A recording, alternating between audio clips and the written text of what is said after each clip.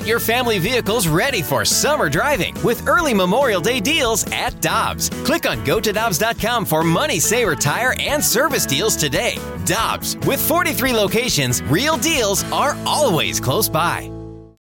When you need mealtime inspiration, it's worth shopping Kroger, where you'll find over 30,000 mouth-watering choices that excite your inner foodie. And no matter what tasty choice you make, you'll enjoy our everyday low prices, plus extra ways to save, like digital coupons worth over $600 each week. You can also save up to $1 off per gallon at the pump with fuel points. More savings and more inspiring flavors make shopping Kroger worth it every time. Kroger, fresh for everyone. Fuel restrictions apply. Scoops with Danny Mac is coming up at the top of the hour, but my friend and the voice of the Cardinals on FS Midwest is here in studio now. A couple of segments. That was a fun weekend, those 4 straight wins. Randall, they needed them. Man, did they need them, and they got them. I said it last week. I thought, and this was before the 5 against Milwaukee, and you and I think are on the same page here. Play 500 against Milwaukee, and then go 6-2 against Pittsburgh and the Royals, and you're fine. Yeah. And I still feel that way today, now that we've got 5 in against Milwaukee and 5 against Pittsburgh. I agree. I felt the same way. I've really felt that way pretty much since they got done with the Cubs. If you played 500 after the Cubs series, the rest of the way that you would be okay, and that included the Milwaukee Brewers. And now, as we have talked about, it's going to come down to the Milwaukee series and probably come down to the final Monday of this 60-game truncated season against Detroit, which would be the games 59 and 60, which would be a doubleheader. And we were talking off the air, would that be in St. Louis or Detroit? I have not gotten official word as to whether or not they would play those games. I'm sure probably they made that decision, and I should know this, but whether they would play it in St. Louis or Detroit if it needs to be played. And I would assume it's going to. When you have 3 teams with a week to go, that whether it comes down to winning percentage or whether or not you're in a playoff battle, just positioning, whatever the case may be, with all these different teams, it just seems like you're going to have to play those games anyway with Detroit. But first things first, you've got Kansas City tonight, 1-3 against the Royals, and then you have 5 against Milwaukee with a doubleheader mixed in on Friday, and then potentially the doubleheader next Monday, a week from today. And I just think about it because I like to look at it from baseball's side too. If you want to reduce travel as much as possible, you don't have to have the Cardinals travel at all, and you stay in the bubble, and because they're going to come home in a bubble. Right. They're going to come home and stay in a hotel. Okay. So the Cardinals will come home on Wednesday night and go straight to a hotel. So then it makes more sense to have Detroit come to St. Louis from Kansas City, and then only have one team traveling and a team that's not going to be playing anymore. Exactly. That I think it makes sense that they would stay in their bubble, technically, in the St. Louis bubble. Mm-hmm. So any of these teams that are going to postseason play, even if you are really just mathematically somewhat alive, you're actually in a bubble. So starting Wednesday, you start in a bubble. I don't know if you knew that. I wasn't aware of that. Yeah, so the Cardinals will come home, and their families are being asked to be quarantined as well. So if you are going to go into postseason play and you want your kids and your wife to be with you, they all start quarantining on Wednesday. So if you're going to make that postseason run, and the Cardinals are hoping to make that run, they start quarantining on Wednesday. So they get home Wednesday night after the night game in Kansas City, and they will start quarantining at a bubble across the street at a hotel in St. Louis. And I don't know if some of the guys get a special exemption to be at home, which I know some may be asking for. I'm not sure if they're going to get it, but basically you're in a bubble starting, the hotel bubble, starting exactly on Wednesday, and then away we go with the postseason play. Isn't it amazing when you talk about this, that here we are, we've got 8 playoff teams in each league, and the American League teams are set. Yeah. That they can put 8 teams in a bubble, and they can put their other 7 teams, they can say, nope, you're going home.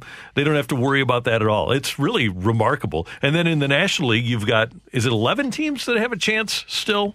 Yeah, so the National League teams, if it ended today, so this would be the matchups, and I find the first matchup probably the most interesting of all of them, because now they'll be going on short days rest because the Reds are going to roll out their top 3 on short days rest for the final week. Mm-hmm. But, man, it'd be fun to see, and I think they could upset them, but it'd be number 8, Cincinnati against number 1, L.A. That would be amazing. The 7 seed would be the Phillies against the number 2 Cubs. The 6 seed would be the Cardinals against the number 3 seed, the Braves. And the number 5 seed against, and I think they win this, the number 4 seed against the Padres. So those would be the 8 teams, with Milwaukee being on the outside looking in. And there's a couple other teams that still could get in as well on the National League side. So there's still some unfinished business here. And among those 8 teams, the best offense belongs to Atlanta. I would agree. And the worst offense Dodgers are pretty good, too. Yeah.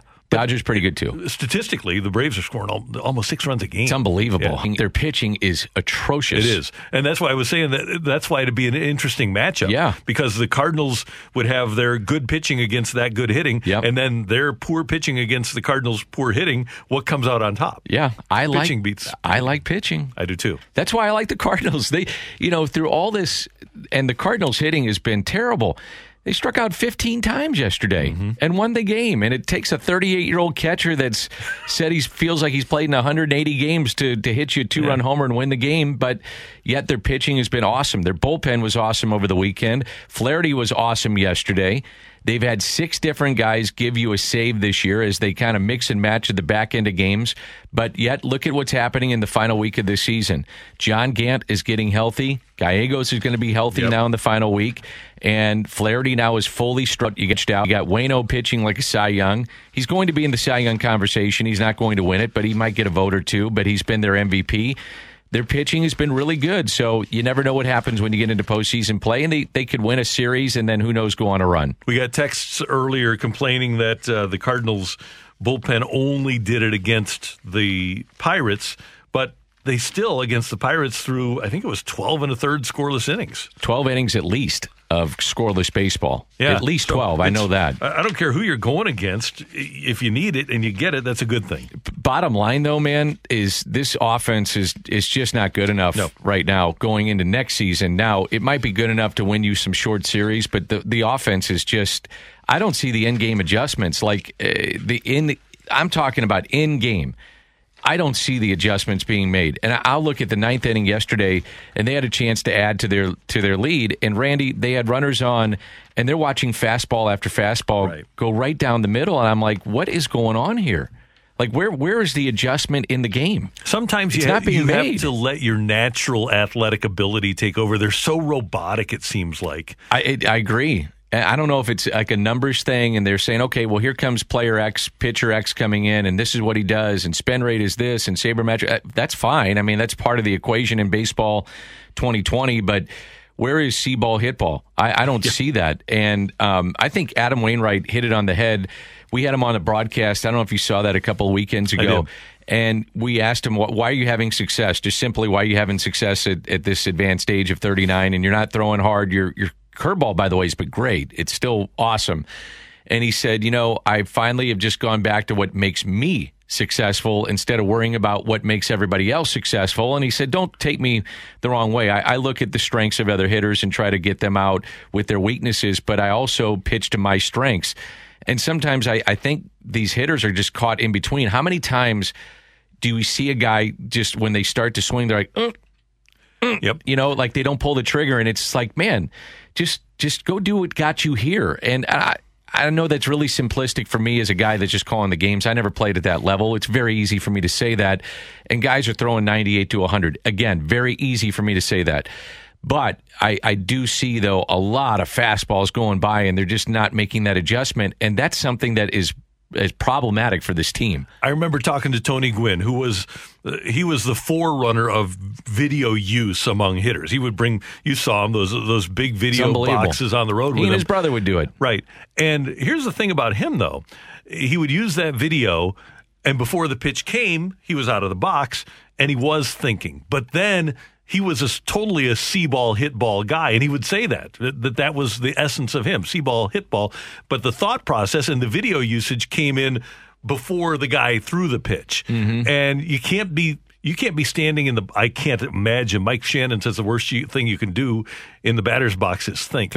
I can't imagine that you can stand there with a pitcher on the mound and be thinking. Dylan Carlson is the best example right now. I mean, now he's 21, and they're pitching him as hard as anybody in that lineup. They really are. They're pitching him so tough, and they pitch him backwards. I thought Jim Edmonds made a great point over the weekend and has made really great points about how when you're in the minor leagues and it's 2-0, you're going to get a fastball. Where it's 2-0 in the major leagues, you might get a slider, you might get a curveball, you might get a changeup. They're going to pitch you differently, and you can see how in between he is, where he's just not letting his natural ability take over and just say, hey, you see it, go after it, be aggressive. I think he's let way too many fastballs go by or hittable pitches go by where I want to see him be aggressive early in a count. You see something, go after it. And it's not just him, it's a lot of the young hitters. We're not seeing that. So that's got to change. But to the bigger picture of what the Cardinals are doing, they can outpitch anybody right now, I think, in the game. And they have depth.